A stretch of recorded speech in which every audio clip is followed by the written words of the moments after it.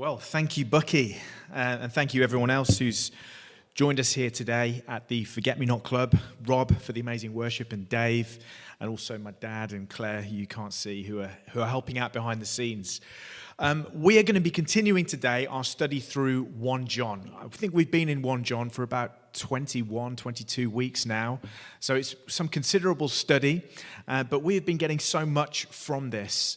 And today's going to be no different. We're starting in verse 1 of chapter 5.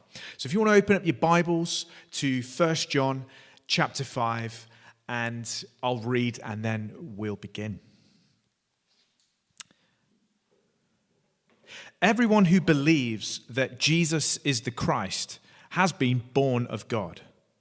And everyone who loves the Father loves whoever has been born of him. By this we know that we love the children of God, when we love God and obey his commandments. For this is the love of God, that we keep his commandments, and his commandments are not burdensome. For everyone who has been born of God overcomes the world. And this is the victory that has overcome the world, our faith. Who is it that overcomes the world except the one who believes that Jesus is the Son of God? Thanks be to God for his word today. Amen. And Lord, I pray that as I come to preach from it, that I'm able to preach it without putting my own lenses on, without coloring your word according to my own preferences, which are infected and inflected with sin. But Lord, that I'd be able to preach your word clearly, and as it is, Lord God, that it might benefit those who hear it today. We pray this in your mighty name, through the name of the Lord Jesus Christ. Amen. You know, as a young boy, my heroes were nearly all footballers. And I have to say, I caught the bug. Sorry for the usage of that particular term. I caught the bug at a very young age. It was actually my dad that took me up to Molineux to watch Steve Bull rescue a dramatic late point for Wolves against Watford. And it was somewhere in 1993, there or thereabouts. And I remember at the time that the football stadium itself, there were actually only two sides to it, I think. There was the stand we were sat in, and then there was a stand that had just been built over to the right, and the rest of the ground was pretty much derelict. But nevertheless, I caught the bug, and I fell rapidly and deeply in love with Wolverhampton Wanderers for my sins. Every non-uniform day at school was an opportunity for me to wear my newest football shirt. And I have to confess, that didn't just include the Wolves shirt. As a boy, I was like every other boy. I collected football shirts for a living. In fact, my first football shirt, it shames me and pains me to say, wasn't a Wolves shirt. It was actually a Man United away shirt. Yeah, Bucky's cheering. It was pretty heinous to look at, actually. It was that kind of light blue diamond check shirt with sharp view cam. It was like the Brian McClare shirt, you know, that he was the hero back in the day. But let's move on swiftly from that admission. Every non-uniform day was an opportunity to wear my newest shirt. Evenings after school were just so special. They were spent always. I don't know about you, if you were into football as a kid. My evenings after school were spent herring around the garden, you know, usually in my England shirt, self-commentating on every move I was making in the garden. You know, it was just a special time. My parents' poor windows getting pelted with footballs by the minute. Now, if you don't understand football obsession, then I'll try my best to explain it to you, because I'm well aware that not everybody who's tuning into the feed will share my passion, and I know my wife doesn't. Wrapped up in every football fan's obsession, ultimately, is the hope of glory. It's the hope of glory. It's the dream of domination, of victory, of vanquishing the foe, whichever that team may be. You know, no football fan dreams of mediocrity, do they? No football fan dreams of mid-table mediocrity. They want to win. They want to see their team succeed. And they get some kind of pleasure out of that. They're attached to their team. And the best kind of victory for a football fan is against that type of victory that's it's against all odds. You pull victory from the jaws of defeat. Other football fans will be able to, I think, identify with me in that most often, being a Wolves fan, it's the opposite way round. We manage to snatch defeat from the jaws of victory, but you want it the other way round. That's the sweetest type of victory. And the best type of victory is always against the ultimate foe. For us, growing up, it was the Baggies, but now we're in the Premier League. They're not so much of a threat, it's the big boys. You want to win against the big boys. You want to beat the Villa. We haven't managed to do that this season either. But the best types of victories are always against the most imposing foe. When you have to go to their stadium and it's packed with fans that just hate your team every bit as much as you hate theirs. That kind of a victory is just always the best. And I remember growing up, there was an advert. There was an advert on TV that really kind of just caught the flavor of this type of victory better than perhaps I can explain to you. You might remember it.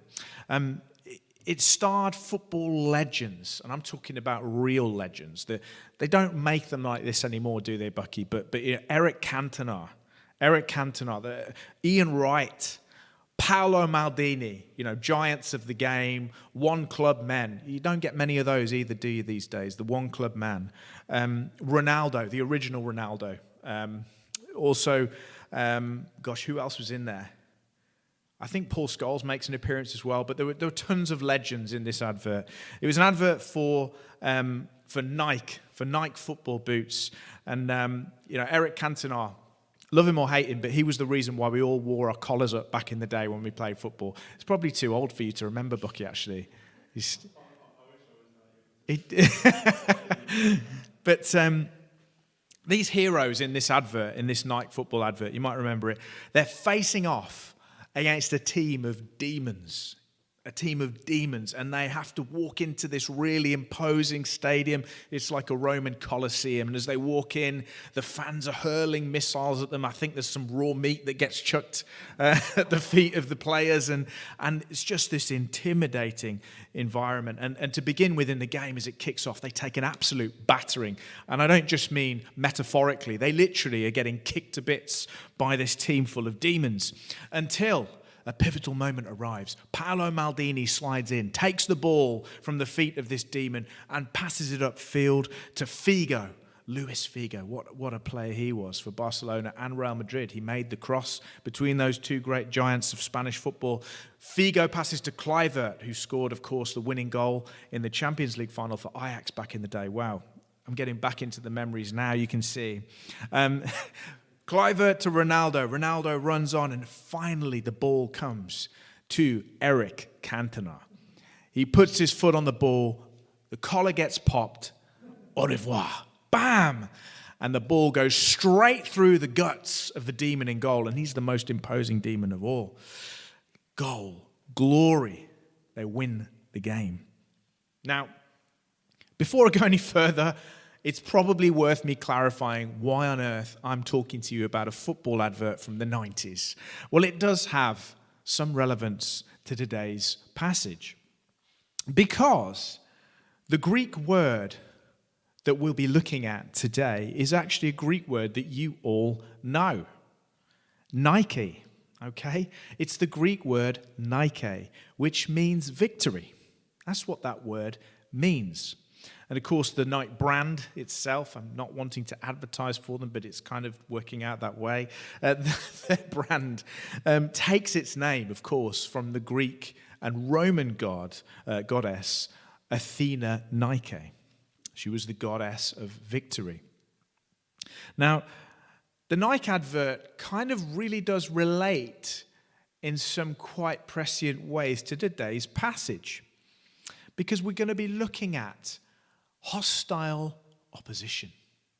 There was a hostile opposition, not simply bent on defeating our footballing heroes, but they wanted to destroy our footballing heroes. It wasn't just good enough to win the game. They wanted to see them smote in the dust. There was a crowd baying for blood, wanting to see the heroes lose. And then, of course, there's the final ultimate triumph of good over evil. These themes all really relate to our passage today. That word Nike or Nike appears no less than 4 times in these first 5 verses of chapter 5. Each time that word takes, of course, a slightly different grammatical form, but John is wanting to make sure that this theme of victory really makes an impression upon us as we read the passage. Most often in the English translations, it comes over as triumph or overcomes or victory. You might have those words placed interchangeably, but each time you see the word victory or overcome, it's actually that Greek word Nike or Nike that's underneath that. So that's what we're looking at today. We're looking at this subject of victory. What is the victory that we as believers have over the world? What does that mean? Whatever has been born of God overcomes the world, and this is the victory with which we overcome our faith. What does that mean? What kind of victory do we have? And what is meant by world? Well, to begin with, let's make a few distinctions. This is how we read the Bible as Christians. We have to engage our minds as well as our hearts, don't we, brothers and sisters? You know, whenever we read any text, we have to engage our minds so that we might understand what's being said to us. So let's make a few logical conclusions before we dive into the text. Firstly, this concept of victory. When we think of victory, we have to, of necessity, understand that there is no victory without conflict, is there? The idea of victory comes tied in, hand in hand, with the idea of a foe, with conflict, with struggle. You can't have victory unless there is a struggle. You can't be victorious over nothing. So, we have to understand here what John is saying. When he's talking about victory, he's implying that there is a struggle going on. This is the story of life for every Christian. For every believer, there is a struggle. There is conflict. A Christian, brothers and sisters, is somebody who is at war.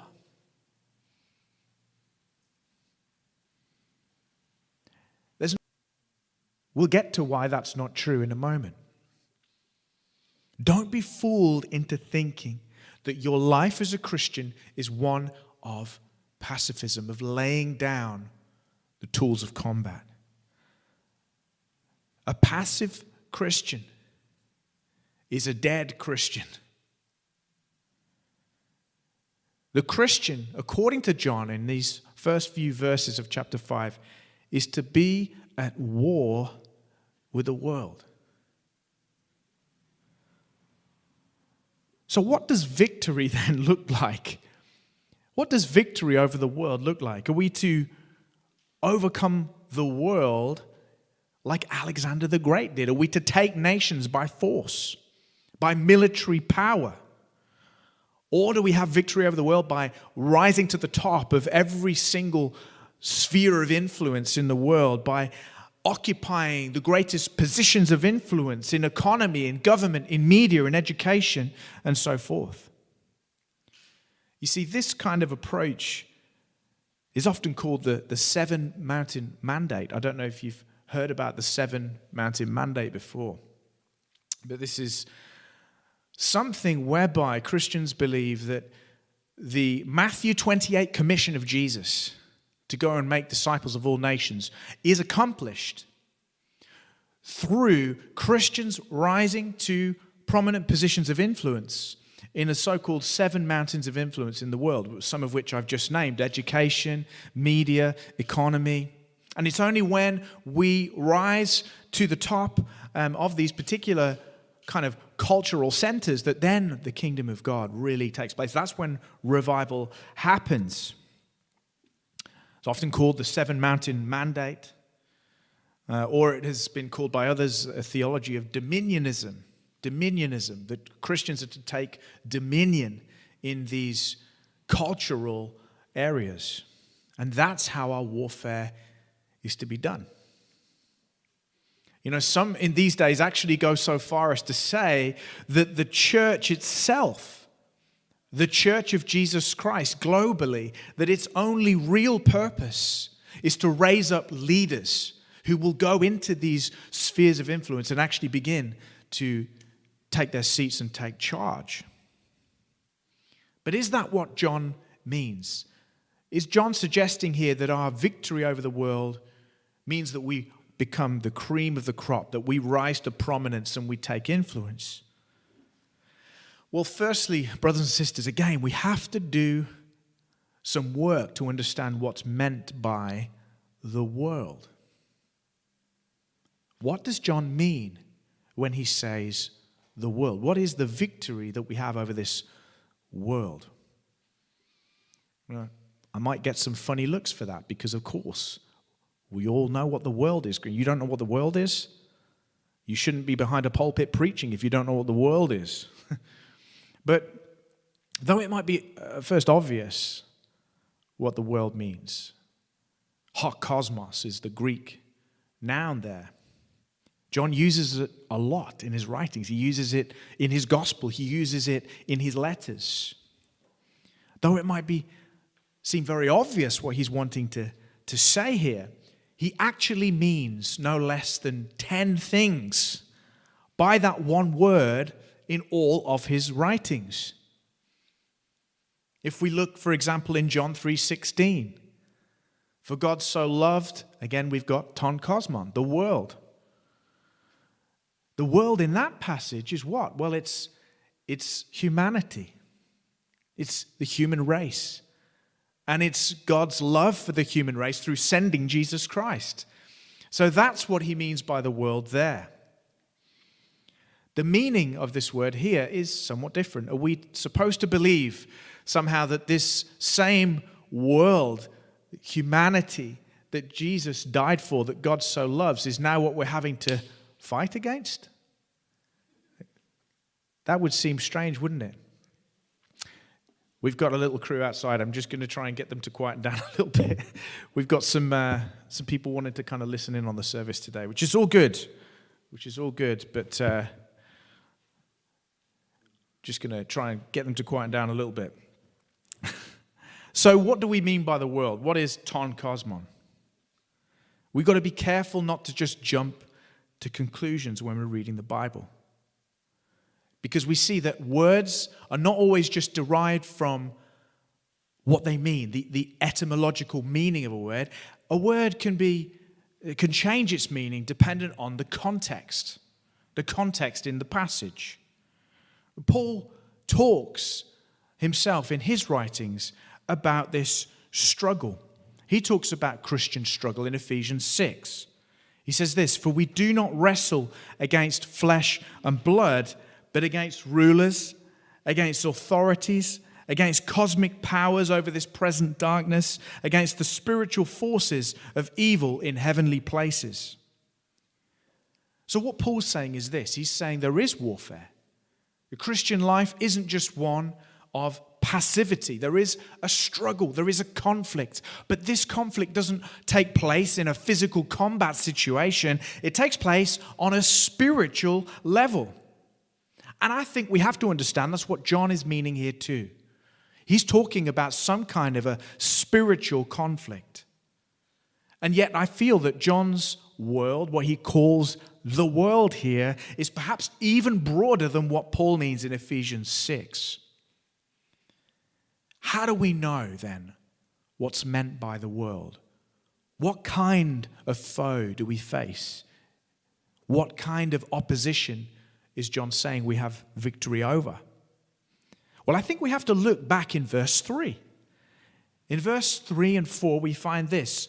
We keep his commandments, that is God's commandments, for his commandments are not burdensome. And then immediately John goes on to say, for whatever has been born of God overcomes the world. You may have for whoever is born of God. That's a good translation too, but actually the case there in the Greek is actually in the neuter case, which would suggest what's being spoken about here really is anything which is born of God. Whatever God makes born again overcomes the world. So what's being said here is that the world is whatever has not been born of God. The world includes sinful humanity. The world includes the powers of darkness. They also have not been caused to be born again. And these dark powers, of course, as we know, according to Paul, influence the world. They influence sinful humanity. It's important that we remember that as Christians, that the world we inhabit is inhabited by also beings that we cannot see. And those beings are controlled by certain powers that are organized, that are malevolent, that are purposed against the church of Jesus Christ and have aims and objectives to try and derail the plan of God. And when we understand that as Christians, we are positioned in a better place to be able to have this conflict that John is talking about. We have to be aware and clued up, not obsessed with, but clued up about the fact that there is an evil, malevolent force in this world that wants to derail the plan of God for your life. So what's meant by world is sinful humanity. It's the powers of darkness that inhabit the world. And even more close to home, it's your own sinful flesh. It's your own sinful flesh. Now, often as Christians, we can think that sin is just simply something that occasionally we trip up into doing. You know, sin exists out here, and sometimes I trip into sin. And that is true. Sin is something that you do. It is something that you do. But equally, the Bible talks about sin as being something that you are. When the fall happened, everybody in Adam was born in sin. Everything that comes from Adam as the federal head is infected by sin, naturally speaking. So Paul talks about this in Romans 6 and 7. He talks about a body of sin. Literally, our physical members, our flesh has fleshly desires. And so we must wrestle not only against the influence of sinful humanity, against the influence of the powers of darkness, but also there's an internal struggle that takes place with ourselves. How many of you know this?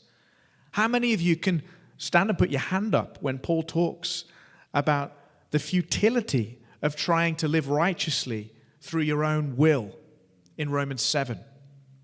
You know, I find another law present within me at work in my members. This is what we wrestle with as well. This is the battle that John's talking about. It comes really close to home. It's in your members. We can still, as Christians, choose to walk by the flesh, can't we? Our flesh still presents us with opportunity every day to sin. It presents us with opportunities to turn down a different path if we would but ignore the Word of God. This battle comes very close to home.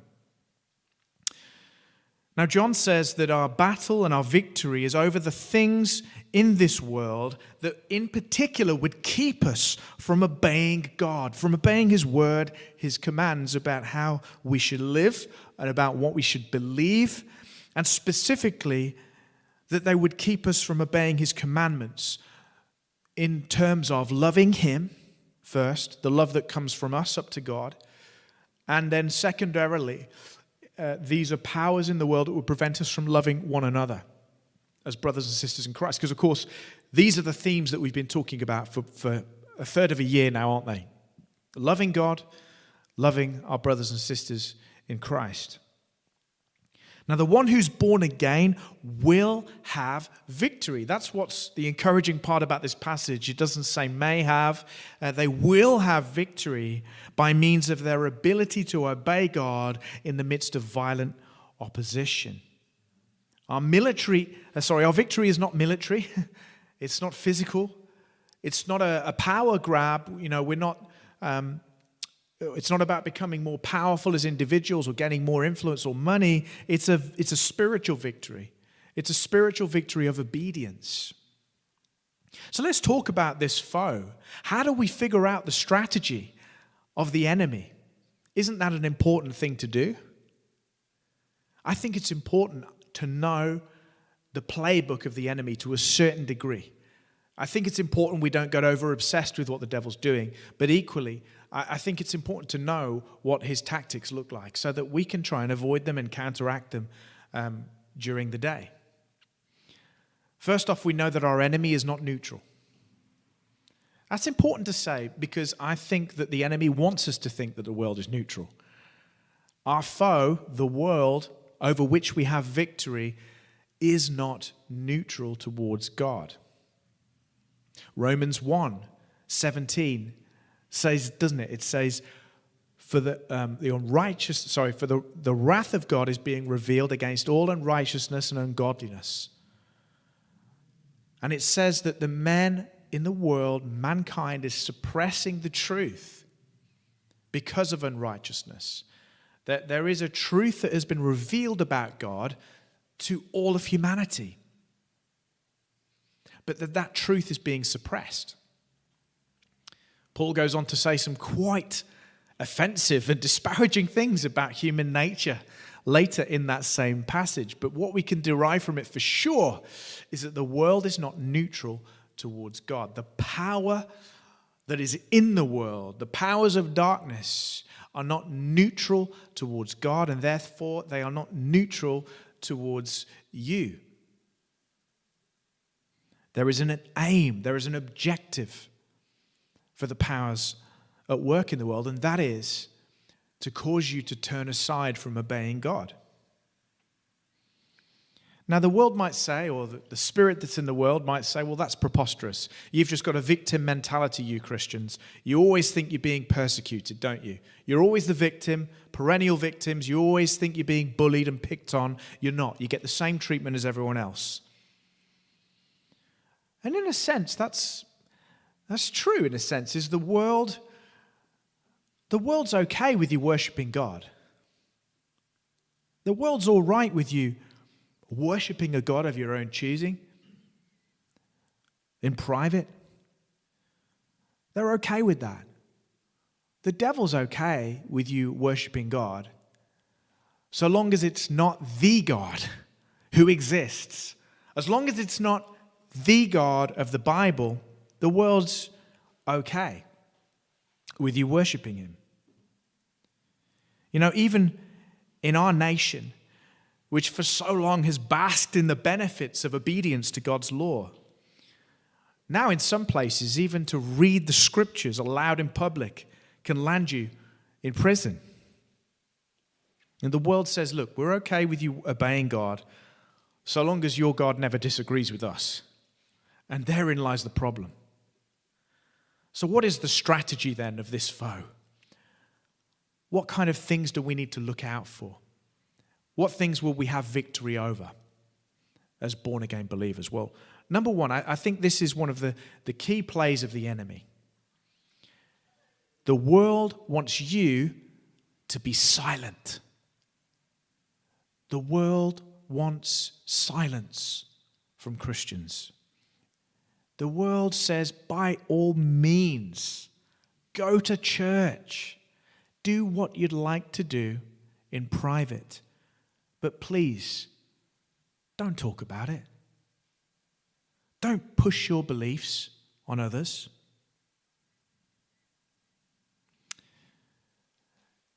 I've always thought that's an interesting thing to say. Don't push your beliefs on me.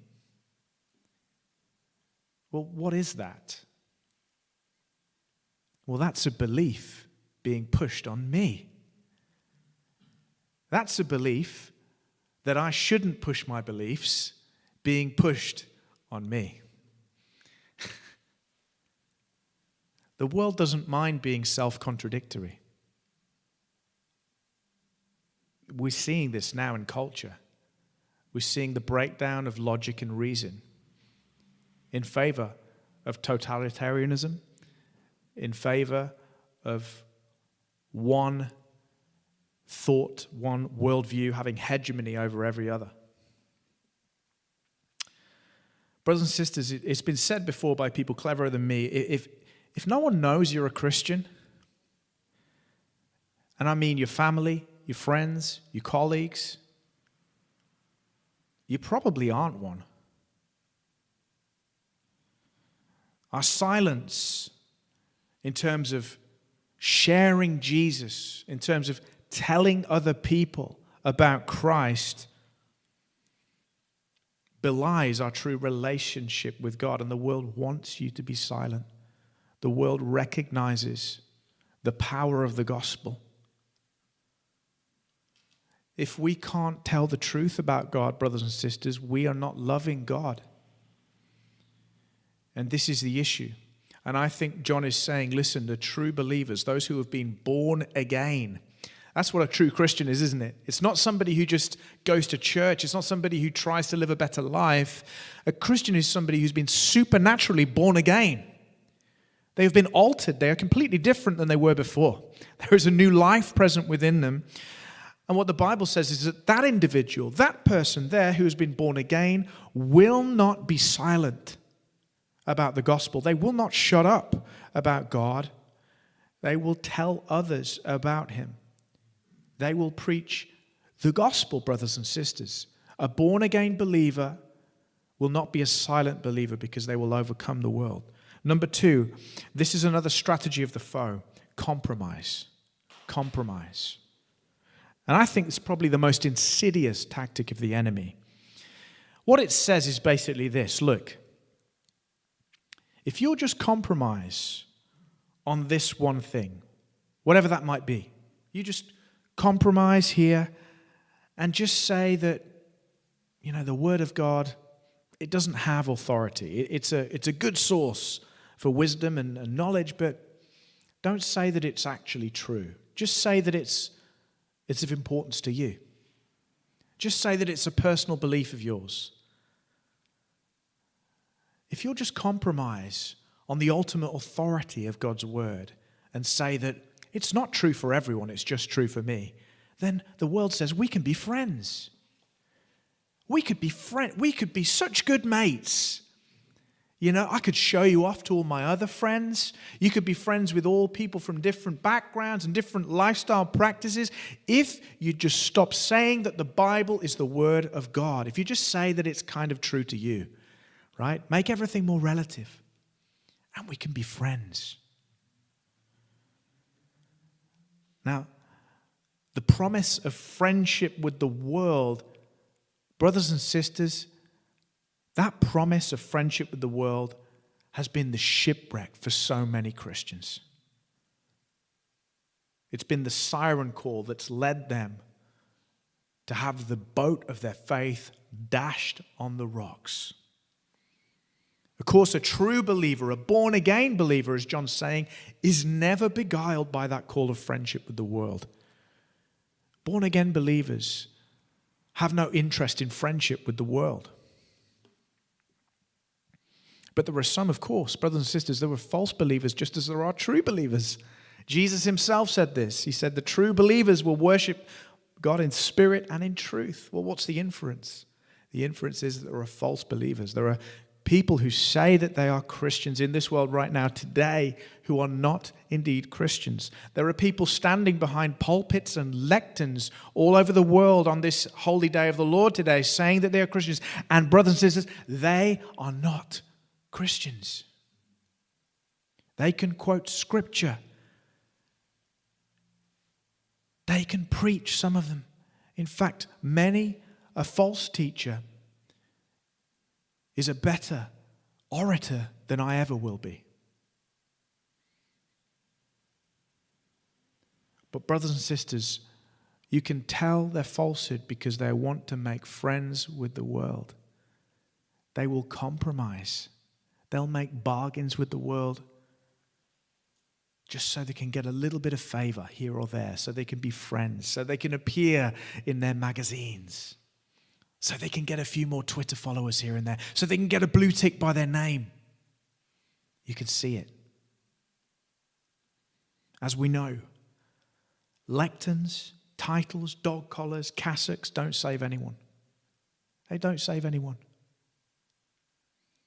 Bargain that I'll spend eternity with Jesus simply because I stand behind this. I've got no surety that I will live for eternity with God simply because I have a job that entails preaching the Bible.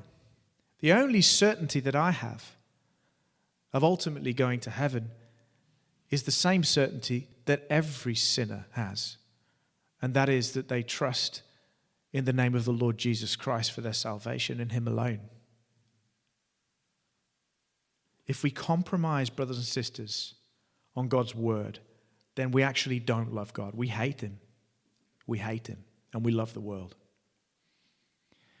The final strategy is this. This is the world's final strategy, which I think is rife right now, and it's division. Division. The world wants to spread division in the body of Christ, brothers and sisters. Isn't that the truth? C.S. Lewis has this to say about division. Quote, "The devil always sends errors into the world in pairs of opposites. And he always encourages us to spend a lot of time thinking which is the worst. You see why, of course. He relies on your extra dislike of one error to gradually draw you into the opposite one." End quote. I don't know about you, but that's what I've been seeing for the last 12 months. I don't want to go into the particular controversies that I'm talking about here, but I'm sure you can guess. It seems that every month there are two new viewpoints that are put before you, and you are drawn to one or the other. And the other viewpoint is not just seen as wrong, but it's seen as evil. And whoever believes that must be some kind of subhuman. You know this is happening. This is dangerous, brothers and sisters. This is a ploy of the devil. The world is full of division, but Jesus Christ's church should be the one place where we enjoy unity together. This is not to say that we never have an occasion of disagreement, of course.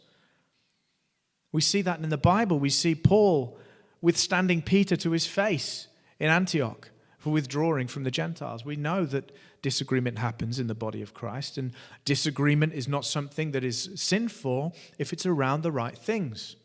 However, there should not be sectarianism in the body of Christ.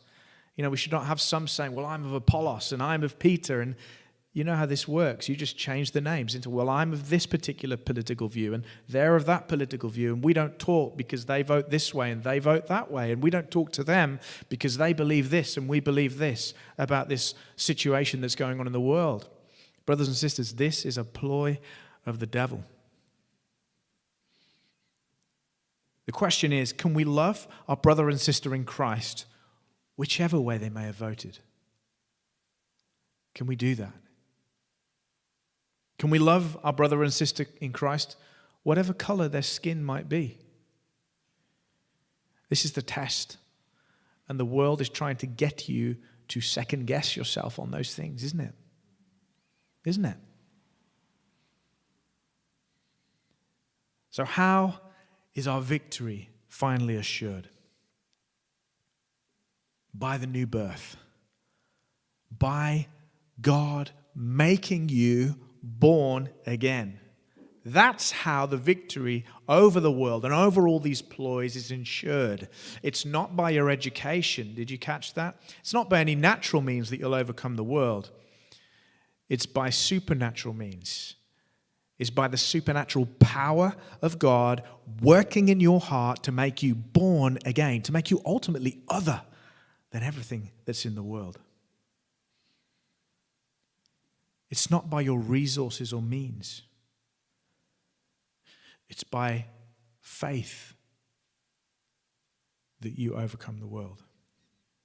This is how the victory is made manifest to us, through faith.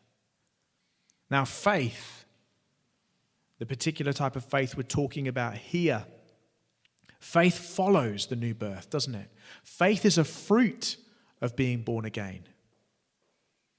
In fact, the Bible says it's quite impossible for you to have faith in God of your own means.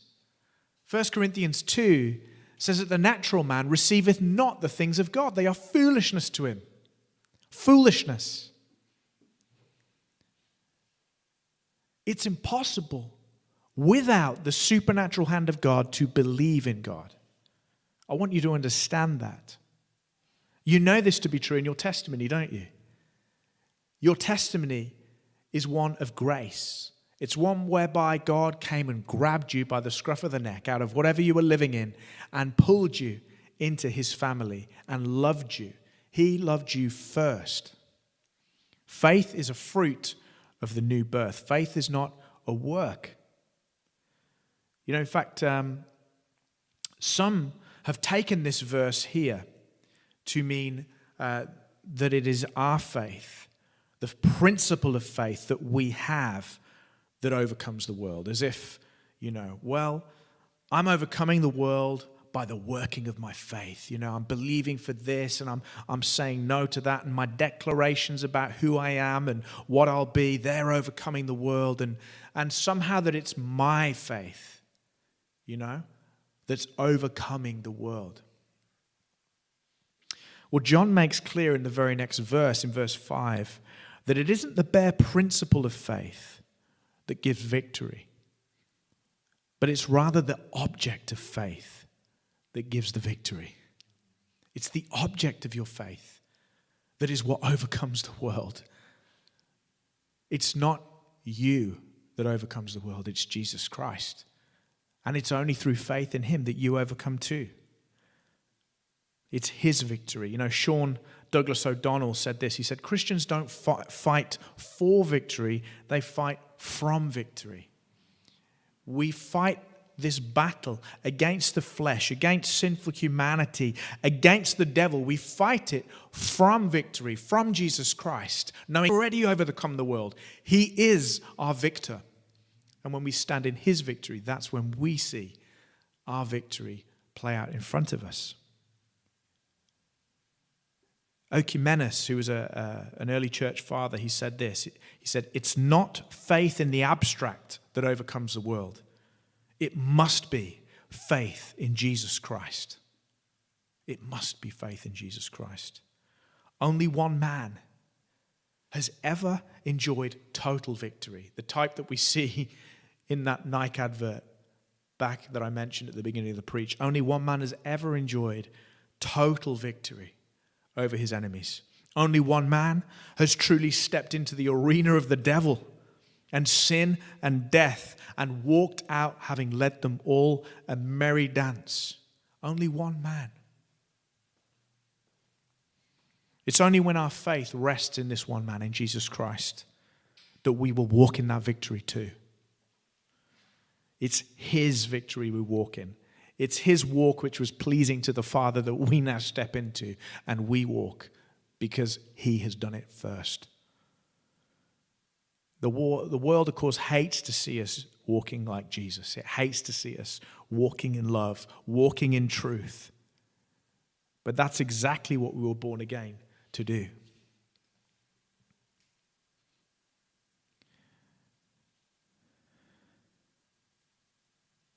I want to ask you this afternoon, do you know this one man who overcame the world? Is that where your faith rests? Do you know Jesus? Do you know that you're born again? We talked about it a little bit today, but do you know that you're born again? How would you know you're born again? Well, Sam Storms, who's a theologian, put it like this. The question is asked, how may I know that regeneration, that the new birth has occurred? How can I know if I've been born again? And the answer comes straight from 1 John. Number one, that person will not make a practice of sin. Have you stopped making a practice of sin in your life? Number two, that person who has been born again will make a practice of righteousness. Has righteousness become a practice of yours? Have you begun to hate your former ways, to hate sin and run from it and try and walk in a way that pleases Jesus? That would suggest you have been born again. Number 3, that person loves their brothers and sisters in Christ. Is there a special love that you have for other Christians in your church family? Do you pray for them? Do you think of them? Is that something that is completely alien to you? Then perhaps you need to question whether you've been truly born again. I know this is strong stuff, but this is what John has us do, is to test our salvation. Number 4, that person will believe in Christ. They won't rest their faith on their own abilities. They won't rest their faith on their charisma or their education or their influence or their power, but they rest it in Jesus Christ and Him alone. They are at rest. They've rested from their works. Are you at rest from your works? Have you stopped trying to please God and now live from His pleasure in Jesus? That's the person who will overcome the world. That's the person who will walk in victory. That person who has ceased from striving in themselves and now operates from Jesus' finished work and does battle from His position of victory, and hence overcomes all the powers of the world, all the powers of sin, all the powers of darkness, all the power of sinful flesh, and is able, therefore, to be obedient to God. Yes, in an imperfect way. Yes, we sometimes still stumble, but there is a trajectory in our life towards holiness that we can see, that we can testify to. That's how we know we're born again. Brothers, sisters, are you born again today? If you are not, if you know in your heart that some of the things I've just mentioned are not true of you, perhaps you're resting your trust in a number of different things, and Jesus is just one among many options. Don't walk away from today's session without turning your heart to Jesus, giving your heart fully to Him, not hedging your bets, but placing your trust in Him and Him alone for your salvation. Let's pray. Rob, if you could come up, and Dave as well. Lord, we thank You that there is victory in this life, and it's a victory that's perfect, that has been purchased for us by the Lord Jesus Christ and is now being applied to us through the new birth, through the power of the Holy Spirit's working in our lives. And God, firstly, my prayer is for those who don't yet know You, whether you're watching this stream now or whether you come to watch it in the coming days.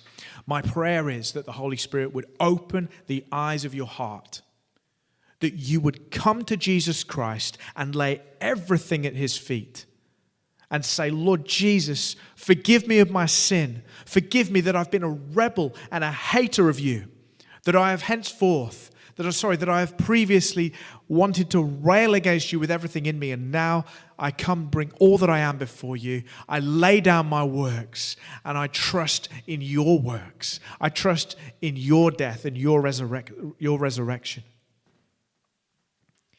I ask You to be my Lord and Savior. I pray that those who are watching this today who don't yet know Jesus would approach Him in that manner.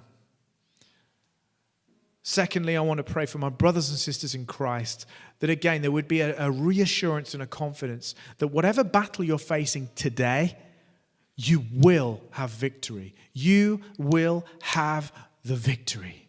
You will overcome. Whatever addiction or sin that easily besets you, whatever that might be, know this: you will have the victory. Say that. I will have victory over the world. I pray that as a fellowship, we would be a group of people that enjoys a radical obedience to God. Radical obedience. That we'd submit to follow You, Lord Jesus, in all Your ways. Father, I pray by Your Holy Spirit, strengthen us today. Strengthen us today.